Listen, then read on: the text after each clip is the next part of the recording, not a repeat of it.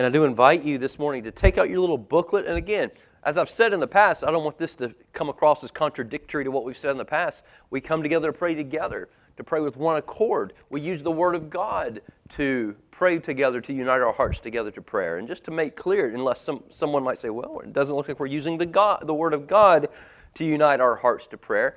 We are. The theme of this book is wrapped around one verse from Hebrews 12, 1 and 2. The passage there, looking unto Jesus. Looking unto Him, keeping both eyes fixed upon Him. And if you recall back to when I preached through the book of Hebrews, or just various discussions we've had in some of our groups, looking unto Jesus, there's a twin instruction there, a twofold instruction. In order to look unto Jesus, you have to first look off something. You have to look off all other things so that you can secondly look unto Jesus. And that's where this little booklet is helpful, because it gives us some wise instruction, some very clear ways we can look unto Jesus that maybe we ourselves, just in that moment, aren't always clear thinking on. And then some very wise things that we need to look off of, that maybe we don't always understand we need to look off of. Maybe we don't understand we're gazing upon them and not Christ. And so we're using this booklet to help us unite our hearts around Hebrews 12:2, looking unto Jesus, the founder and perfecter of our faith. And so last week we began, this book is broken down in that two sections. On pages 1 through 5, it's look unto Jesus in these aspects. These aren't the only ones, but these are some great helps to meditate upon. And then beginning on page 6, you'll see it says, looking unto Jesus and at nothing else. And then for the rest of the little booklet, it's looking unto Jesus and not on. And then he just gives some very, very wise counsel. And we're going to pray through these things together. Last Lord's Day, we began praying through that first on page 1, looking unto Jesus in the Scripture. And also praying through those first 3, look unto Jesus and not unto, beginning on page 6, not at ourselves, not at the world, not at Satan. And so that will be our continual practice for this foreseeable future. Taking one aspect of the look unto Jesus and then about 3 of the and don't look at, and we'll use these together to ask the Lord to help us to fix our gaze upon Jesus in these ways. So, on page 1 in your booklet, we'll look at the second, looking unto Jesus. And the third, actually. Looking unto Jesus crucified, to find in His shed blood our ransom, our pardon, our peace.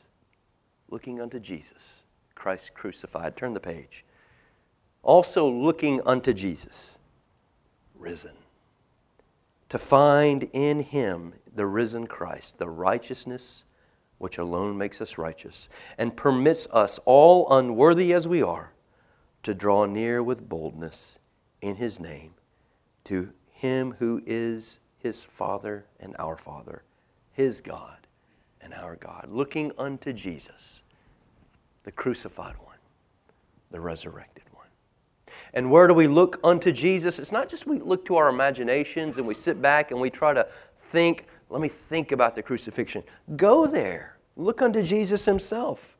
I want to read this morning from Mark's Gospel, Mark chapter 15, a passage you're familiar with, and just let the eyes of your heart gaze upon the wonder of Christ crucified and resurrected. Mark 15, verse 33, and when the 6th hour had come, there was darkness over the whole land until the 9th hour.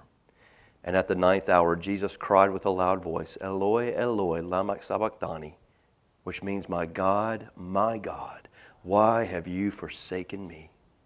And some of the bystanders hearing it said, behold, he's calling Elijah. And someone ran and filled a sponge with sour wine, put it on a reed, and gave it to him to drink, saying, wait, let us see whether Elijah will come to take him down. And Jesus uttered a loud cry and breathed his last. And the curtain of the temple was torn in two from top to bottom. And when the centurion who stood facing him saw that in this way he breathed his last, he said, truly, this man was the Son of God. Skipping down, and when evening had come, since it was the day of preparation, Joseph of Arimathea, a respected member of the council, who was also himself looking for the kingdom of God, took courage and went to Pilate and asked for the body of Jesus. Pilate was surprised to hear that he should have already died, and summoning the centurion, he asked whether he was already dead. And when he learned from the centurion that he was dead, he granted the corpse to Joseph. And Joseph bought a linen shroud, and taking him down, wrapped him in the linen shroud, and laid him in a tomb that had been cut out of the rock. And he rolled a stone against the entrance of the tomb. Mary Magdalene and Mary, the mother of Jesus, saw where he was laid. When the Sabbath was past, Mary Magdalene and Mary, the mother of James, and Salome bought spices so that they might go and anoint him. And very early on, the first day of the week, when the sun had risen, they went to the tomb. And they were saying to one another, "Who will roll away the stone for us from the entrance of the tomb?" And looking up, they saw that the stone had been rolled back. It was very large. And entering the tomb, they saw a young man sitting on the right side, dressed in a white robe. And they were alarmed. And he said to them, "Do not be alarmed. You seek Jesus of Nazareth, who was crucified. He is risen. He's not here. See the place where they laid him. But go, tell his disciples and Peter that he is going before you to Galilee. There you will see him, just as he told you." And they went out and fled from the tomb, for trembling and astonishment had seized them. And they said nothing to anyone, for they were afraid. Why afraid? Dead people don't come back to life unless they are the Son of God. Look at on page 7.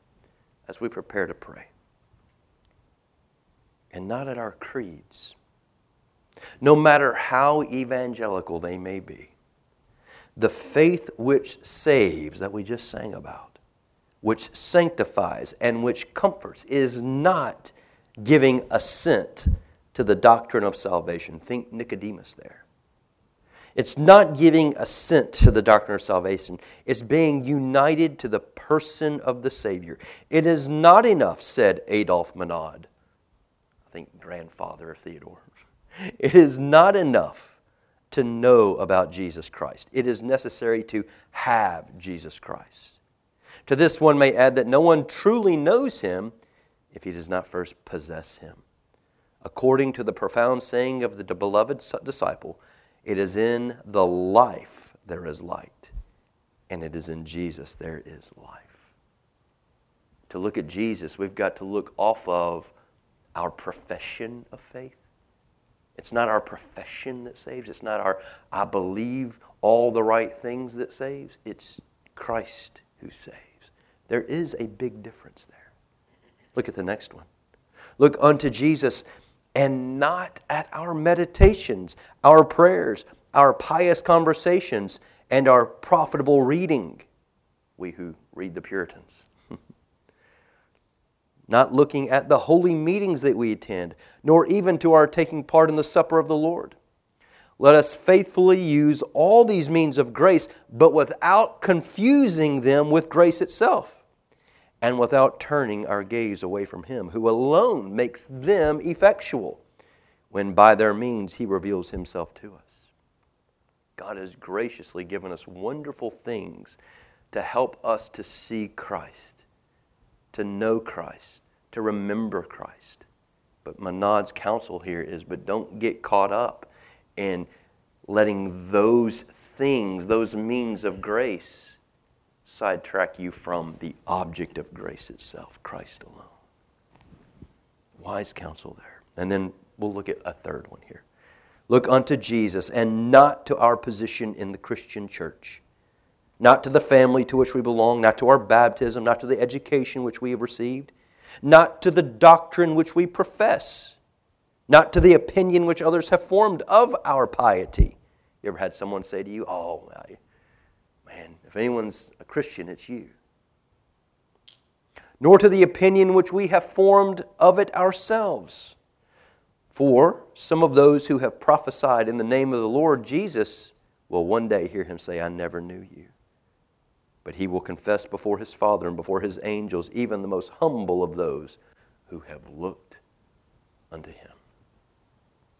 you begin to get a sense of the very sinister ways we can be tempted to look off of Jesus here. You kind of expect, when he says look off of other things and look unto Jesus, you kind of anticipate, well, of course, I need to look off of bad things. I need to look off of temptations. I need to look off of sin, and all those things are true.